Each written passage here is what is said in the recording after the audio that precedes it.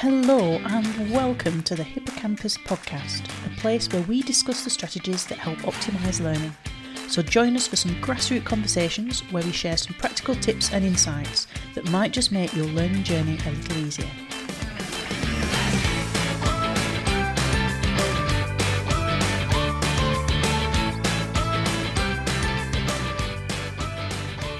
As we embark upon our journey through medical school or university, we often find ourselves re-evaluating our studying approaches and life priorities.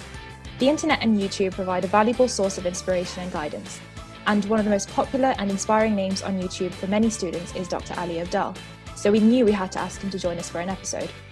So no matter what stage of studies you're at, there will be something really valuable to take away from this episode, as Ali shares his personal journey with insights and reflections on how his learning strategies have developed and how his priorities have evolved over time.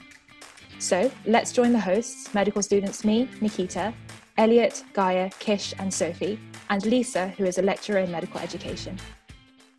Welcome back and hello everyone. How are we doing? How are we doing? Very good, thanks. Good to hear. We're very excited to have a special guest join us on this episode, Dr. Ali Abdaal. Many of you will know Ali from his hugely popular YouTube channel and social media presence. His channel, which has over 900,000 subscribers, has a whole range of videos with many having over 1 million views.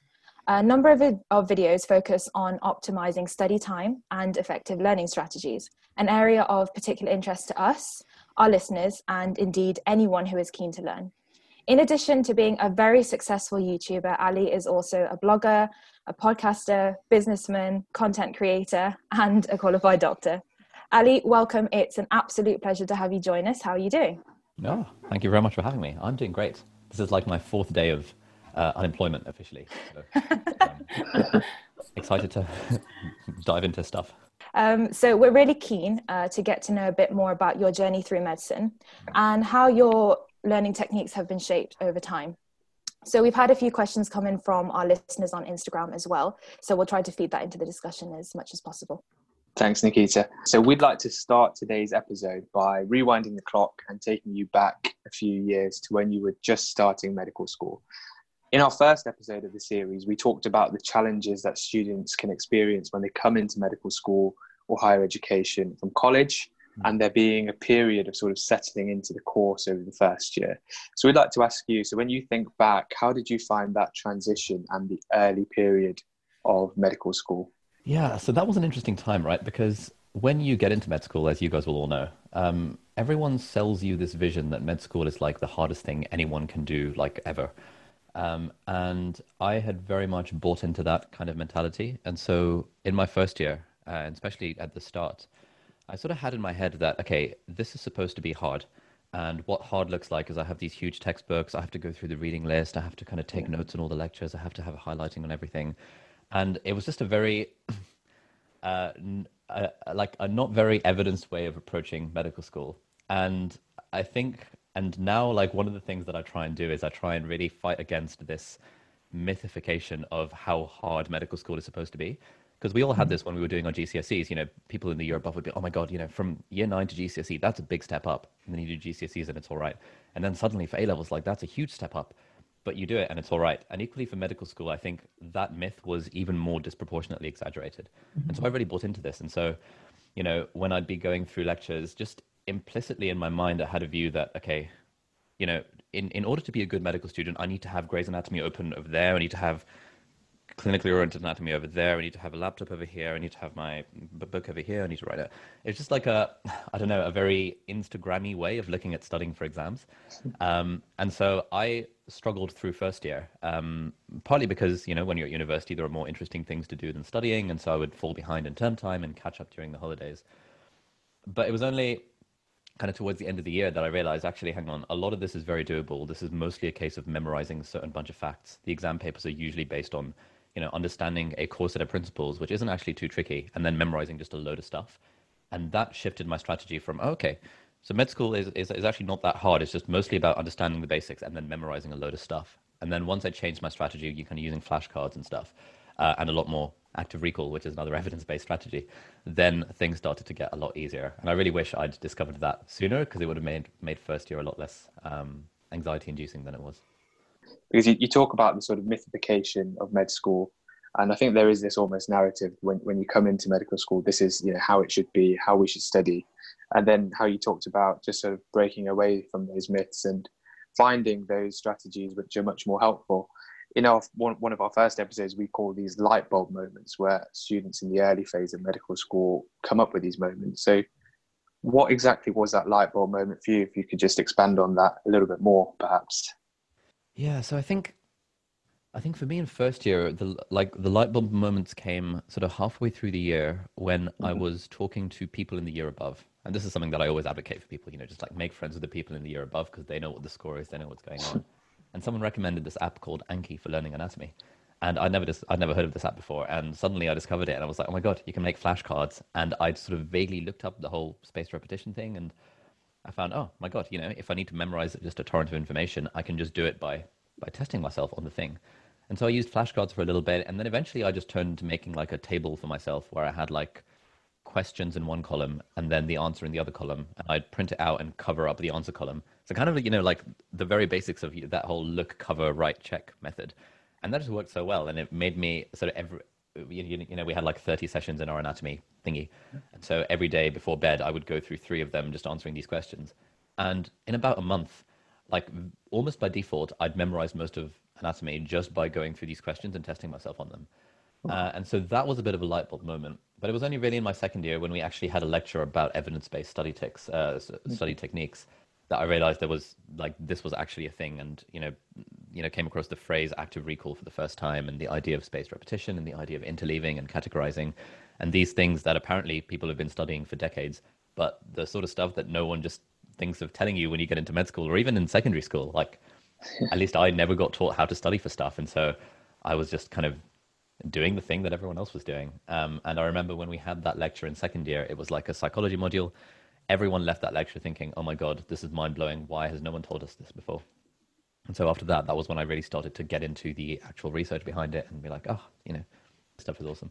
Absolutely. These sort of platforms, yourself on your YouTube channel, that's really why we started the podcast, because we wanted to bring these study techniques, which are evidence informed, to students so that they don't have to have this sort of transition and lose valuable time before they can start implementing effective techniques that work for them. So in terms of your top or go-to technique, would you be able to narrow it down to which is the number one best technique you have and why? Oh, easy. Active recall, or just testing yourself. There's a very good book that every single student in the world should read called Make It Stick. The subtitle is like The Science of Successful Learning or something like that. And yeah, it's just there's a line in that book which says that if you're not happy with your results, chances are you're just not testing yourself enough. And I find that anytime I chat to people, they're like, yeah, I'm studying really hard and I'm not getting the grades that I want. The answer is you're just not testing yourself enough. And at least for the N=1 kind of study of myself that I've done over time, I just find that the more I test myself, the more I just remember. And so that is by far and away the single biggest recommendation. I personally think that taking notes is generally a waste of time. Writing questions for yourself, however, is not at all a waste of time. And when you write questions for yourself and maybe kind of putting the notes in there if you feel like you have to write notes, then as you revise the stuff, you're not just rereading stuff that you've written, you are retesting yourself.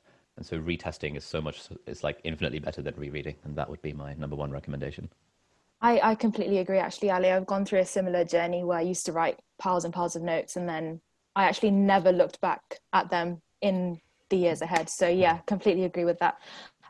So you've spoken about some of your strategies, active recall, and actually personally, I picked up the active recall, the spaced repetition spreadsheet from your videos and stuff, and it's been working for me for a year. So I'd like to say thank you for that, first of all. Excellent. I'm glad. Yeah, so it's been great. But so we can appreciate and see the benefits of all these strategies, but you mentioned how you sort of got into this routine of answering questions, say, each night and stuff like that, but it can be really hard to put them into practice at first. And I've spoken to a couple of friends as well who always talk about how they've struggled to implement some strategies as a habit or routine. So can you tell us a bit about that process you went through of embedding those strategies into a sort of habit or routine? Yeah, I think sort of my routines on this have changed over time. As I was first discovering this stuff, I still hadn't quite realized its power. And so I would do that thing of just for anatomy or just for pharmacology, for example. I'd make flashcards or question and answer things. And I kind of assumed that, oh, I guess testing yourself makes sense if you're testing yourself on individual factoids, like, what is the mechanism of action of this one particular drug? But now over time, what I've realized is testing yourself on absolutely everything is just the way forward.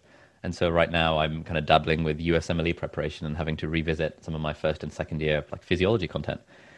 Even like testing myself on that stuff, like, what does ghrelin do? Or like, what does somatostatin do? Or things like that that are not individual factoids, because ghrelin and somatostatin do like 8 different things, and you kind of have to understand the process and how it works. Now it's just like, that is the only way that I revise. I would just kind of test myself on the thing. And so I guess part of your question was, how do you turn this into a habit? And I think the number one thing I would say is just like, when you're sitting down to study, don't reread and don't make notes, just test yourself. And yeah, like, you can go a bit too extreme with this, but I think most of us are very much erring on the side of not testing ourselves enough. And so if we just replace what we're currently doing with doing more testing of ourselves, at that point we've got the biggest gain. And then we can start doing like smaller tweaks, like, every morning for an hour I'm going to do some flashcards. One thing that I particularly enjoyed is that when I really got into flashcards, I found that it was quite a social way to study as well. And so me and 2 of my housemates, Callum and Paul, what we would do is a few times a week we would order a chicken doner kebab from City Kebab, which was one of the few shops in Cambridge that was open until 3 a.m. And we'd sit in my room and we'd just go through flashcards for pharmacology together. And because we were doing that for pretty much the whole year, it meant that by the time the exams rolled around, we'd already learnt all of pharmacology just by casually doing it while eating a kebab a few times a week. So I think if you can build those sorts of routines into your life, A, it just makes life more fun. B, it's good memories because, I'll always cherish those times. And C, you get to learn stuff along the way. So it's a winning all around. Did you sort of go through a transition where you were more of the independent learner and then you decided to, collaborate more with people? And it was kind of throughout. And I think this was one of the benefits of, so like I was very involved in like the Pakistan Society and the Islamic Society. And often there's a lot of medics in these societies. And there is, at least at Cambridge and I'm sure at other universities, there's very much a culture of sharing resources amongst year groups. At Cambridge we had a nice thing with the college system as well, whereby just by default, that you've got your college medics in the year above and 2 years above that will just give you all of their notes and all their essays and all their tips and stuff like that. And so I think going into university with that culture of sharing, it meant that from day one, I knew that collaboration was the way forward. And so, like what I did with my year group in college is that I sort of set up a Google Drive, because at the time we didn't really have a shared Google Drive. And I was the first one to start putting my essays into that. And then as I was doing it, more people started doing it. And we turned this Google Drive into like a nice collaborative resource. And then some of us would like get together in the library and just kind of study together. And most of the time, what it would look like is it wouldn't be us actually like doing the same thing together. It would be just us sitting in the same room and just doing our own thing. But just having friends around makes studying so much more fun. And because, a big part of university is to have fun, I think the slight productivity hit that probably comes from hanging out with your friends is absolutely worth it's worth the sacrifice, because it just makes studying a far more pleasant process overall. I just wanted to just draw on the other point you made a few minutes ago about being able to implement sort of habits and how to get them into a routine. You kind of said, which I really liked, like kebabs and pharmacology flashcards, because what you've done is you've taken a fun thing, a social thing that it's going to happen at university. People are there to study and enjoy themselves, and then you've brought in a very effective study technique and enable that to become a habit. So I guess my question is, a lot of students, there's this status quo traditional method of learning.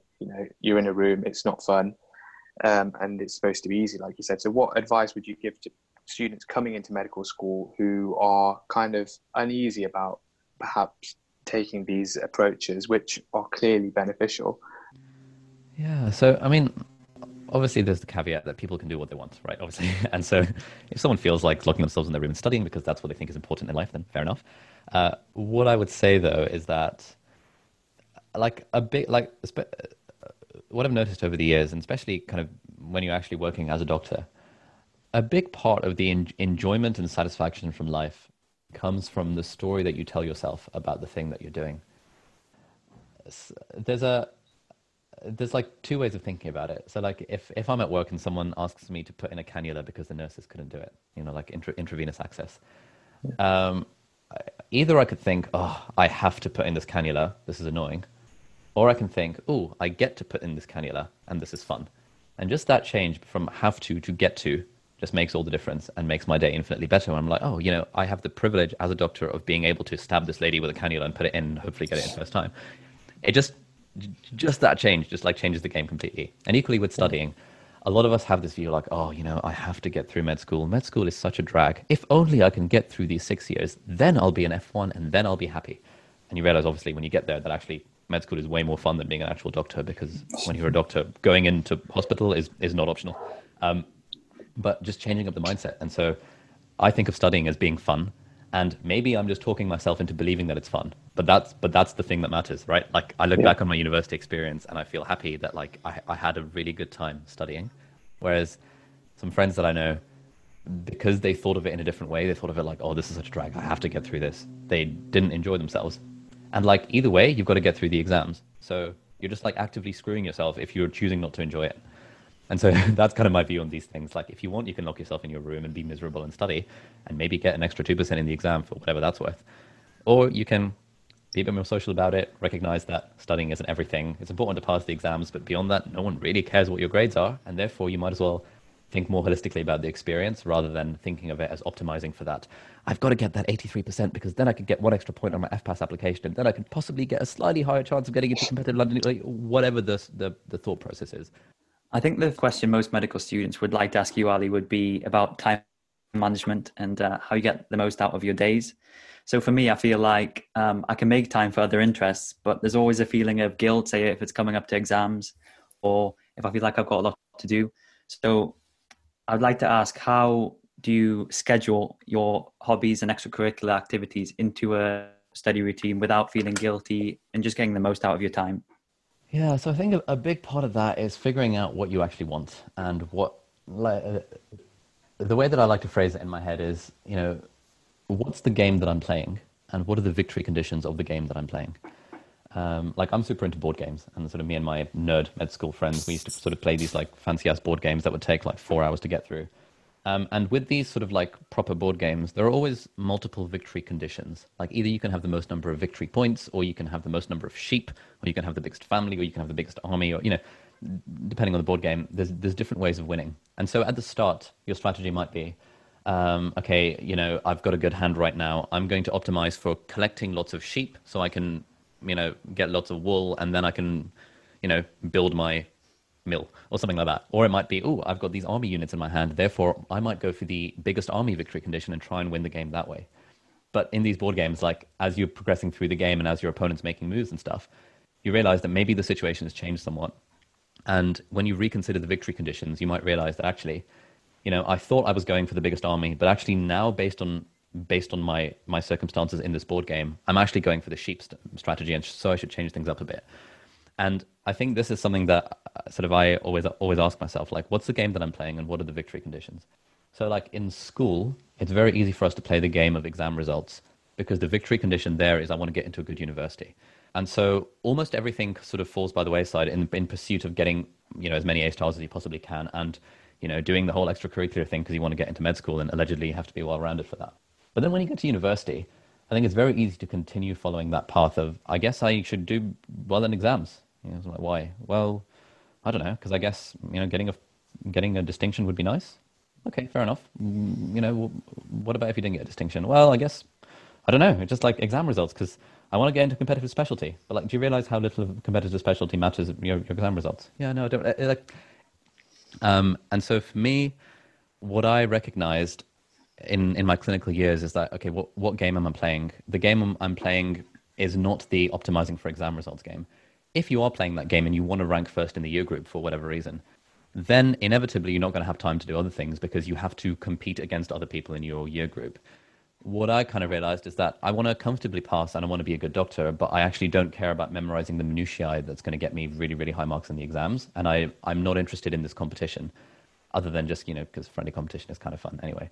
And so I recognize that there's significant diminishing returns to how much effort you're putting in relative to your exam results. And if you want to get into that top 5% category, you're having to put a disproportionate amount of time in to try and get an extra 1% in your exam. Like, it's really hard going from 90% to 91%, but it's really easy going from 50% to 60%. Like, that's how the diminishing returns curve goes. And so if you are interested in other things, like, why did I start a business and then later a YouTube channel, I saw that those things were probably going to be more interesting for my life as a whole than trying to compete against other people to try and squeeze out an extra 1% in the exam that no one was going to care about anyway. And so I think it's not really about time management. It's more about recognizing what are your priorities in life, and therefore what are the things you need to be spending your time on to get there. Like, I had friends of mine who were super into rugby and wanted to play for like the England rugby team. Obviously, they're going to spend more of their time playing rugby and less of their time caring about exams. So, Ali, you mentioned that you struggled a bit in first year with kind of like falling behind, and you mentioned a lot about active recall. But I know another method you quite like is spaced repetition. How did you manage to implement that alongside the active recall whilst ensuring you didn't fall behind? Like, do you have any tips for students that might be struggling in their first year? Yeah, so active recall, as we know, just means testing yourself. And spaced repetition means kind of repeating the testing of yourself, but just at spaced intervals. So because of the way the forgetting curve works, it's like you learn something and then it sort of exponentially decays, like a sort of half-life curve. And so you want to revise it a day later, and then maybe 3 days later, and then maybe a week later, and then maybe a month later. And you find that if you space the repetition of the testing, then that is what makes something go into long-term memory. And so like the technique that I use for that for several years, I call it the retrospective revision timetable. And essentially what that involves is like, there's like the standard revision timetable, which is prospective, like looking forward, where you would be like, okay, I've got 12 weeks until my exams. I've got 10 subjects. On Monday, I'm going to do this. On Tuesday, I'm going to do that. On Wednesday, I'm going to do this. And you spend like 5 hours creating this idealized plan for yourself. And at least for me, I'd find that I spent like a few days creating this pretty revision timetable. And then I'd never follow it because something would come up, the order would get screwed up, and I just wouldn't stick to this method. And so what I now do is a retrospective revision timetable, which is that instead of having a list of days down one side, I essentially have a list of topics. And every time I revise a topic, I write the date in one of the columns, and I color code how well I knew that topic. And so on a given day, I will look through my topics list and see, cardiology, I last did that on like the 13th of May, and it was red, so clearly I didn't know it very well. Let me do that one. And then once I've done that topic, I'll be like, okay, renal medicine, I did that like last week, but I wasn't very good at it, so let me repeat that. And so I've got a YouTube video kind of explaining this in depth, but essentially it means that I don't have to pretend to plan out my life in advance, which is what I was doing with the old timetable. Now it's just every day I think to myself, if the exam was tomorrow, what topic would I be most unhappy about? And I kind of pick my topic from that list of topics, and then I kind of study it. And by studying it, I mean test myself on the questions that I've already written. So the thing is, those two things, like testing and spacing, that are the two main components of evidence-based studying. Just to pick up on that point, Ali, the sort of benefit with spacing is it's allowing a little bit of forgetting to occur, so that when you do then come back to a retrieval activity, it becomes really effortful. And I think when you look at the evidence behind knowing what the effective strategies are and what the less effective strategies are, it's often the more effortful ones, the more difficult ones that pay greatest dividends. What would your advice be to students who, because of the nature of that difficulty, it increases the chances of you giving up and thinking that it's not going to be effective? What would you say to kind of students that are kind of thinking, I really don't think this is going to work for me, it's just too hard? So that's something that I used to struggle with as well, because I guess intuitively we think that learning should be easy. And we look at our friends and be like, they just read it once and now they can memorize it and they can regurgitate the facts in the supervisions and stuff. And so when we struggle with stuff ourselves, we think I must be stupid to not get this. Like, clearly I'm doing something wrong.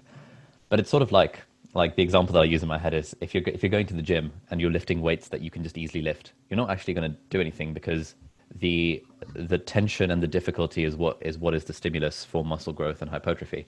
And equally with the brain, like it's not a perfect metaphor, because the brain is a muscle. Like, there's all sorts of issues with that.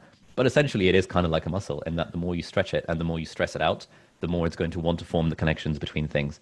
And so, if you like going for a stroll in the park, like, it's better than nothing, but it's not really going to improve your aerobic cardiovascular fitness. But if you're kind of running a marathon, then it really is. And so studying is more like sort of putting effort in to try and build those connections, and doing stuff that is not effortful in my opinion, is a total waste of time, because it would be like going to the gym and lifting weights that are just way, way too light for you. Whereas if you go to the gym and lift weights that are a bit heavier, A, you spend less time in the gym because the stuff is harder, but B, you're actually getting muscle growth. And it's the same with studying.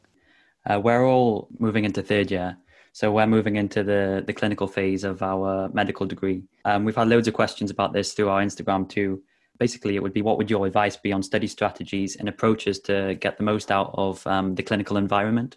So honestly, what I'd say is, firstly, get advice from people who've kind of in the years above, because every university has a different kind of approach to essentially how much they want you to go into hospital. At Cambridge, they were fairly lax about the whole thing. And sort of for the first few weeks, everyone thinks they have to go in every day. And then very quickly, every single person realizes, hang on, this is not like, if I care about learning effectively, going in every day and just hanging around hoping to learn by osmosis is not at all an effective way to learn.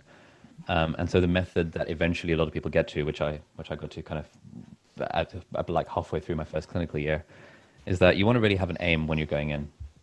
Like, let's say you're on the cardiology ward and you've scoped your subject, which is another thing that I'm very big on, where you basically just kind of write down a list of all the topics within cardiology, and then you look at, actually, this is actually fairly manageable. There's like 20 topics in cardiology. 5 of them are important, and 15 of them are like small print. Okay, so then you think, okay, which of these 20 topics do I need to learn about? And then you think, okay, what are the sort of clinical signs that you can get in cardiology? Like murmurs is the first thing that comes to mind. Jugular venous pressure. There's like a few different clinical signs that you want to be able to identify. But if you were on a cardiology placement and you just generally hang around for like 6 weeks, you actually probably won't learn that much, because a lot of it is very repetitive. A lot of it is patients got fluid overload, let's increase their furosemide. Like, it's a sort of A leads to B leads to C type approach. Whereas if you approach it from like, okay, I'm only going to go in for 2 hours in the morning, I'm going to go with a friend. Our specific goal is that we're going to try and hear a diastolic murmur. And once we've done that, we're going to do a full 10-minute OSCE examination on the patient. We're going to mark ourselves, and then we're going to leave and do something more interesting.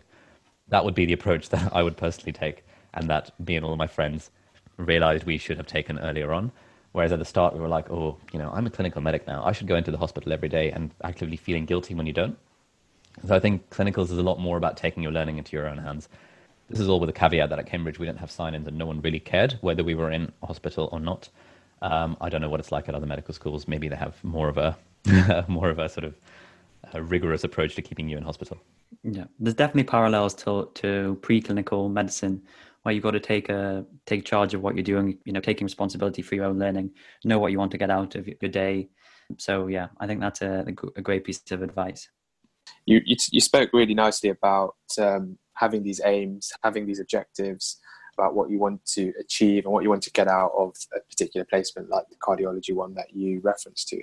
So, like I know you said, instead of sort of just generally hanging around. So what advice would you give to sort of students who are a little bit shyer or a little bit less confident about what they can do in a clinical setting? Are they allowed to kind of say, I'm a third year or fourth year medical student, this is what I want to try and do, I want to try and achieve it? Because I think, even for me, I'm perhaps a bit older, I've worked a little bit as well, but I do have this sense of anxiety going into wards with consultants and physiotherapists and etc. And I'm just thinking, am I allowed to say, this is what I want to try and achieve, and then just try and go for it? Or do you, because I think that's what leads to students sort of hanging around nervously. Definitely. I think one tip that I would say very early on is just like make friends with the junior doctors on the ward. And I think that's something I realized fairly early on in the clinical years, that actually the F1s and F2s, they want to be my friend when I'm a fourth year medical student, and they want me to have a good time on the placement, and they want to go out of the way to help me. And therefore I can kind of banter with them and, go out for coffee with them and have a chat and be like, look, man, I've got to find a diastolic murmur. Who do you recommend? Stuff like that. And the sooner you get to that level of familiarity with the juniors on the ward, the more fun every single placement becomes. And now, kind of having been in that position, as an F1 or an F2, I want to be friends with the clinical medical students, but I feel a little bit weird about like extending the hand of friendship, because in my head it's like, I'm thinking, I don't know how keen they are. I don't know if they're actually just here because they want to kind of spend an hour here and go home. I don't know if they're like stressed out about something or another. Like, I don't know if I give them something to do, will they feel hard done by that I'm giving them stuff to do, or will they think, oh, I'm glad that I'm feeling involved? And so there's that a little bit of that sort of, it's kind of like, this is going to sound like a weird example, but it's kind of like if you like someone and you don't know if they like you back. And like the other person probably might like you, but they don't know if you like them back. And it's like this weird sort of social game that you're playing of trying to figure out what are the other person's intentions. And it takes one person to like make the first step and sort of initiate, be like, hi, my name is whatever, you know, what's going on. And just sort of to take the relationship a step beyond just a pure stuffy professional relationship and into a more casual, let's just be friends kind of vibe. Mm-hmm. And so when it comes to anxiety, like I fully get the anxiety about you don't want to go up to your 55-year-old white dude consultant and be like, hey, bro, find me a diastolic murmur. But you can absolutely do that to the juniors and to the registrars and be like, hey, bro, find me a murmur. And they would appreciate that level of casualness for the most part. So I think, yeah, just try and be friends with the juniors would be my advice. And then life just becomes so much more interesting. Move away from the more clinical side. Then maybe have a look a bit of medical school as a whole, because we know that I'm pretty sure all medical students have peaks and troughs throughout medical school. And there might be times where you personally might have struggled a bit more or feel like you're failing or even burning out. So what we were wondering was, did you have any points at medical school where you felt like this? I don't think I don't think I ever had any points of feeling like I was failing. I think this is something that me and my friends, we talk about a lot. And like, it seems like there are two-ish approaches to how you approach exams. Yeah. There are some friends of mine who will approach exams with the intention of not failing. And like, for example, my housemate Molly talks about this quite a lot. Like, she like does absolutely incredibly in her exams, but she will be internally and fundamentally convinced that she's not intelligent and that she's going to fail. And therefore she's going to have like 18 breakdowns before the exams. And the reason she's studying is because she's absolutely terrified of failure and is terrified of the possibility that she's going to fail. And then she comes out with a distinction at the end of the day, and she's like, oh, okay, that was interesting. And then, so that's kind of one category of people that I know. The other category is sort of more that me and some of my other friends fall into, which is that you sort of have a more accurate compass of how I think I'm doing internally relative to what sort of marks I'm getting in my exams. Mm-hmm. And if that is calibrated in the right way, and I think, okay, I'm pretty sure I can comfortably get at least a 2-1, and I'm pretty sure I don't need to worry about failing. At that point, all the anxiety goes away because really all that matters is passing. And then it becomes a case of, okay, let's play the game and try and get a first. And so it's just like two very different approaches of it. But one of them leads to having 18 breakdowns before, the week before exams. And the other approach leads to treating exams kind of as a game. And so because thankfully, just by default, by personality and whatever, I happen to be in the latter camp of treating it like a game. I never really got stressed out by exams in any kind of sense like that. I think that there was one time early in first year where like I thought I'd fallen in love for the first time, but then she ended up like leaving the university for various reasons, and I was like heartbroken and stuff. And then that was hard, but that was hard in a different way. It wasn't like medicine that was stressful. It was the fact that I was like a hormonal teenager that was particularly stressful. So obviously with exams, you feel like that you haven't been in that trap of I'm going to fail or whatever, which is fine because I'm sure a lot of people feel that way. But let's like maybe put it into a situation. So you mentioned maybe taking bloods or putting in a cannula. So if you found that maybe with a patient, you weren't able to retrieve that sample of blood or weren't able to find that murmur, how did you go about dealing with that? So especially for people in like their clinical years as well. I guess you guys will have come across Carol Dweck's idea of the growth mindset compared to the fixed mindset. The fixed mindset meaning sort of my abilities are fixed and any sort of criticism or any failure is sort of an absolutely devastating thing. Whereas a growth mindset is more like, I know my abilities can change and I can grow as a person and my skills can improve. Therefore, any failure is a learning opportunity, and I'm glad I've failed because now I get the opportunity to learn. And so, like, I think the sooner everyone adopts a growth mindset, the happier just life will be in general, because then, like, even now, if I fail at a cannula, I'm like, oh, well, that's fine. I'll just try again or get the anaesthetist to come along and show me how to do it, and I'll learn for next time. So it's just one of those things that, like, once you develop that mindset, almost nothing can faze you when it comes to fear of failure, because you just know that it's all a learning opportunity.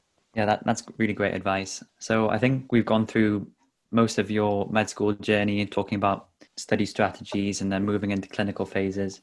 So I think we'd like a quick fire round on things, some medicine topics and some non-medicine topics. Some of these have been sent in on Instagram. So I'll get started. So the first one is coffee or tea?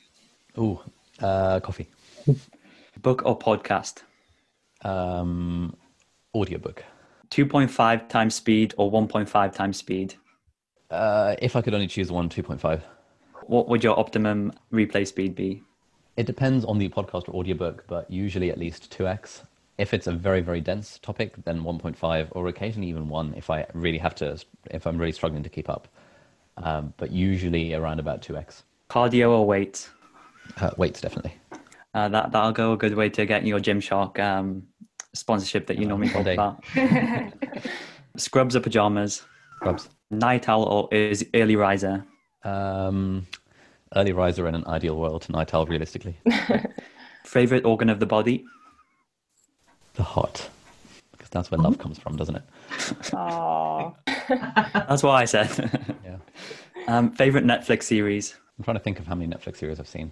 I watched Money Heist the other day. I think that's the only Netflix series I've seen. That's in the last really year. good. Any That's good. TV series will do. Oh, Game of Thrones. Hey. Good choice. And what is your go-to meal when studying? Oh, Five Guys. Strong. Nice. So kind of moving on to the here and now, you finished your foundation training and you recently decided to take a bit of a step back from medicine temporarily. But looking back to when you first graduated, what aspect of working as a junior doctor would you say you felt least prepared for by medical school? Okay, so there's two things I would say. The first one would be just like the logistics of it all, because so much of being a good F1 is about understanding like how the blood taking system works and understanding who you have to call to request a scan and who the nice radiologists are, the ones that you can, sneak a scan by and they won't really care, versus who the mean radiologists are, who you have to sort of really, really convince them. And, all these like logistical things that are so hospital dependent and that you just don't get prepared for in med school. That's like a big part of being an effective F1. The other thing that I felt less prepared for was managing unwell patients. And it was one of the, I think that's the thing that everyone is always hesitant about. And sooner or later you get thrust into a situation where you feel out of your depth. And I think, I sort of wish I'd had more practice of that. Like, I really enjoyed all our simulation training that we did in med school. But even then, I think probably it would have been nice to be more familiar with who do you call for help as like the main thing. Because, by the time you graduate as a doctor, you can all do like an ABCD assessment. You can recognize an unwell patient. But the who do you call for help is like a really interesting one, because like the question that goes through your mind is, at what point do you call for help? At what point is it sort of where I should have done stuff by myself before calling for help? Do I call my own registrar? Do I call the medical registrar? Do I call the medical consultant? The hierarchy of how a hospital works and who is actually responsible for the patients is something that I just did not appreciate until I was actually a doctor. Maybe I'd have appreciated it more if I'd been in hospital more. But then I did like loads of night shifts and stuff on call, and I just never really understood like what is the role of the medical registrar in the whole hospital. Like, what do they do? Who do I call for help? So it's kind of those things like that. And I think that would be one thing that I now always advise people that, managing unwell patients is the only thing that actually you need to be acutely concerned about. Everything else, you've got time, and therefore you can always ask for help. But in extremis, you want to know who you can call for help immediately, and that would be the main thing. Like, just the conversations naturally kind of fell this way, and I was watching some of your YouTube videos, Ali.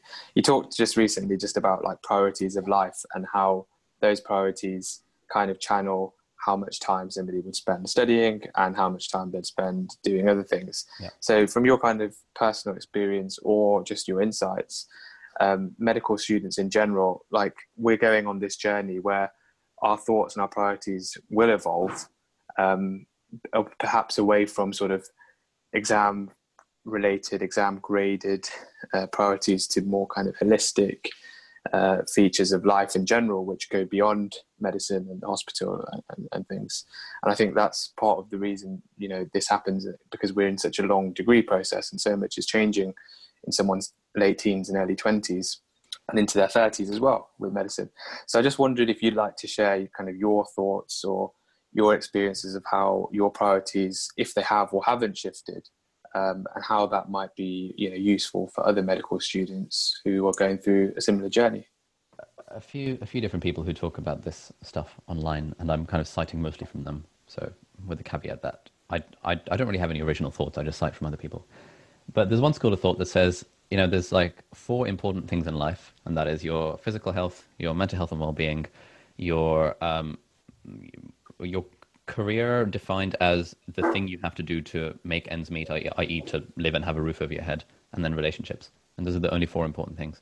So essentially money, physical health, happiness, and relationships. And for the most part, for a lot of medics, we'll have the career thing pretty sorted. Like, it's pretty hard to be it's pretty hard to struggle to make ends meet, provided you're living within your means if you're a medic, because you just automatically have a job forever, which is just kind of nice. So then the other things that we need to think about are physical health, mental health and well-being, and happiness and stuff, and relationships as those three things. I think a lot of the time we don't put the intentionality into those as we probably should. So like at university, it's easy, right? Because you're hanging out with all your friends and you'll live together. So it's very easy to do the relationships thing. But as you get older, as your friends scatter off into different parts of the country for F1 and F2, it becomes really hard to keep in touch with people. And so you have to put a lot more intentionality into it than you do when you're at university, where just by default you knock on a friend's door and they come over. And so, you know, one thing that I do is I literally have a database of friends that I want to keep in touch with. And like, you know, I'll go through the list and be like, when was the last time I chatted to them? If it was less than if it was like more than 3 months ago, I will send them a message or ring them up or something like that. We also have a thing where me and some of my other medic friends, every placement, so every 4 months, we would arrange like a holiday to go out together to, you know, we're going to Brighton next weekend. We've been in the past, we've been to Germany, went to kind of Lake District. Well, we've been to different areas, and we have to organize those things like 3 months in advance. Like, you send out a doodle poll, figure out when everyone's free, figure out who can get annual leave, who can swap things out, just to make time for that relationships thing. When you start working and stuff, it can be very easy to let the physical health thing slide by because there's always something more interesting to be doing. That's kind of like one set of priorities, kind of these 4 areas. Yeah. The other priority thing that sort of really applied to me was that I recognized that I probably don't want to be a doctor full time. And I had that realization because essentially from first year onwards, anytime I'd meet a doctor and kind of get on with them, I would ask the question that if you won the lottery, would you still continue to do medicine for fun? And about half the people in my 8 years of asking this question, half of the people have said, I would leave immediately and do something else. The other half of the people have said, I would continue doing medicine because it's fun, but I would do it part-time. And so the next question becomes, okay, well, why don't you switch to part-time? And the answer is always to do with money. It's always that, well, I've got a mortgage, I've got kids, I've got blah, blah, blah. You know, I need the full-time salary to make ends meet, you know, to sustain the lifestyle. And so I recognized this fairly early on, and I knew that for me, therefore, chances are I'm not going to be that tiny, tiny minority of person who actually enjoys their job full-time. Chances are I'm going to be one of the people that would probably enjoy medicine for fun part-time, but just not as a full-time job. And so I recognized that in an ideal world, what I need to do is become financially free, financially independent outside of the context of my day job. Because if I could make money through like the internet or through other means that sustained my lifestyle, then I'd be able to do medicine for fun rather than being shackled to a job that I might not necessarily enjoy doing full time. And so for the last like 8 years, that's been sort of a thing in my mind that, okay, how do I build up these sources of passive income so I can make money without it being directly coupled to my time? And I think that's been one of the sort of probably the single most important thing that I've done for myself, to give myself the freedom to then not have to do medicine if I don't want to. And I get that not everyone cares about like entrepreneurship and starting a business and making a YouTube channel and all this sort of stuff. But for the right sort of person, this sort of idea that it's possible to actually become financially independent in a way that you don't actually have to work full time if you don't want to, that's like a game-changing insight.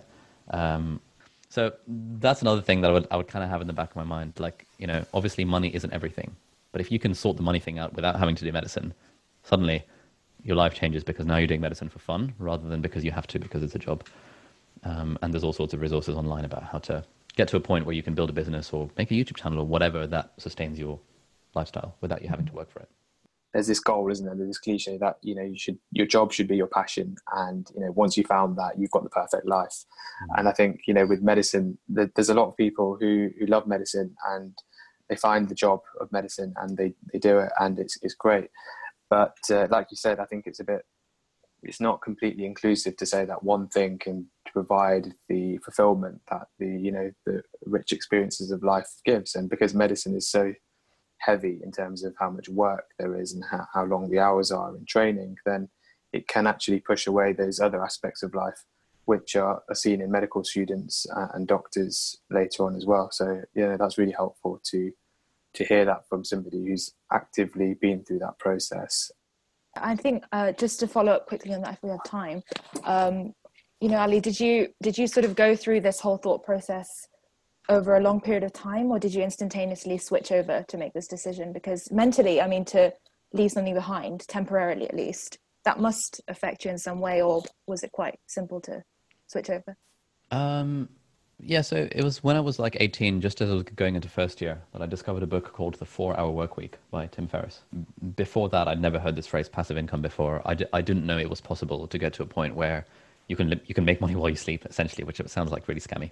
And so kind of from there, as I was going through med school, I knew that this was the sort of the place where I wanted to end up, where I had these kind of multiple sources of passive income. And so it was sort of I think it was that instantaneous switch of reading that book and realizing that this was a possibility for me to change my goals such that, okay, let's get to this point. But then obviously getting to that point is like a really slow, drawn out, really fun process to go through. And like now, for example, I'm at that point where my side income can fund my lifestyle. And so I've now got the option of saying, okay, I want to take a year out of medicine, which lots of my friends are doing. But now I can just kind of travel the world for a few months, lockdown permitting, or just go to Australia to do emergency medicine for a bit, or I don't know, go to Cambodia, or like kind of do whatever, because the money thing is now pretty much sorted. And so like it was like a quick decision initially, but then like a really slow process over the last 8 years of getting to this point. Yeah, definitely. That's really insightful. And I think a lot of us, at least I am, going to probably think about these things towards the end of med school for sure. But why towards the end of med school? Why not from now? Oh god, why defer? That's true, yeah. Because there's too much going on in life right now, Ali, to think about all of this at this point. Fair enough. The deferral of happiness. I guarantee you're going to be more busy as a doctor than you are as a medical student. You have gallons of free time as a medical student. Yeah, I think we all have to adopt Ali's advice, to be honest, guys. We've got to change our mindset instantly now. Yeah. Otherwise, we're not going to be enjoying things. Incorporate more of that. Yeah, no, absolutely. So Nikita, you're going to have to be changed up. Yeah, maybe. I will see. But I think the nice thing is it's so individual with every person. So like for some people, it might just be that medicine all day, every day is what I want to do in life, and I love that. But there's the likelihood is that there's other things in life, isn't there, that are valuable, and we can't lose sight of that in medical school or beyond. Can't be restrained. It will do things like Ali's doing to prevent being trapped by like financial things or other things. Yeah, for sure. I think I'll think about it, because I mean, at this point, I remember in our previous episodes I said how I couldn't do things in first year, second year, and now I'm like, I should have done more in my life. So I'll think about it. So coming to the final part of the show, it's our recommendations. So we have 2 recommendations this week. The first one's coming from you, Ali, so do you want to go ahead? Sure. So a book that everyone should read is called The Third Door by a dude called Alex Banayan. It's amazing. It made me cry so many times. It's absolutely incredible. Could you tell us a little bit more about that quickly? Or yeah, so the spiel of The Third Door is like it's essentially this dude who was like 21 and at university, so probably the age that most of you are similar to, and like he didn't really know what he wanted to do with his life, because he was like, well, I'm not really passionate about kind of going into the corporate world, etc., etc.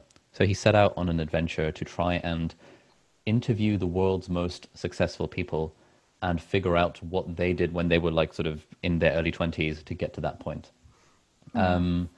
And what starts off as this, attempt for him to get life advice turns into this like amazing sort of adventure narrative story of how he stepped outside of his comfort zone, and how essentially how he got to the point where he interviewed like Bill Gates and Lady Gaga and like, famous people and stuff.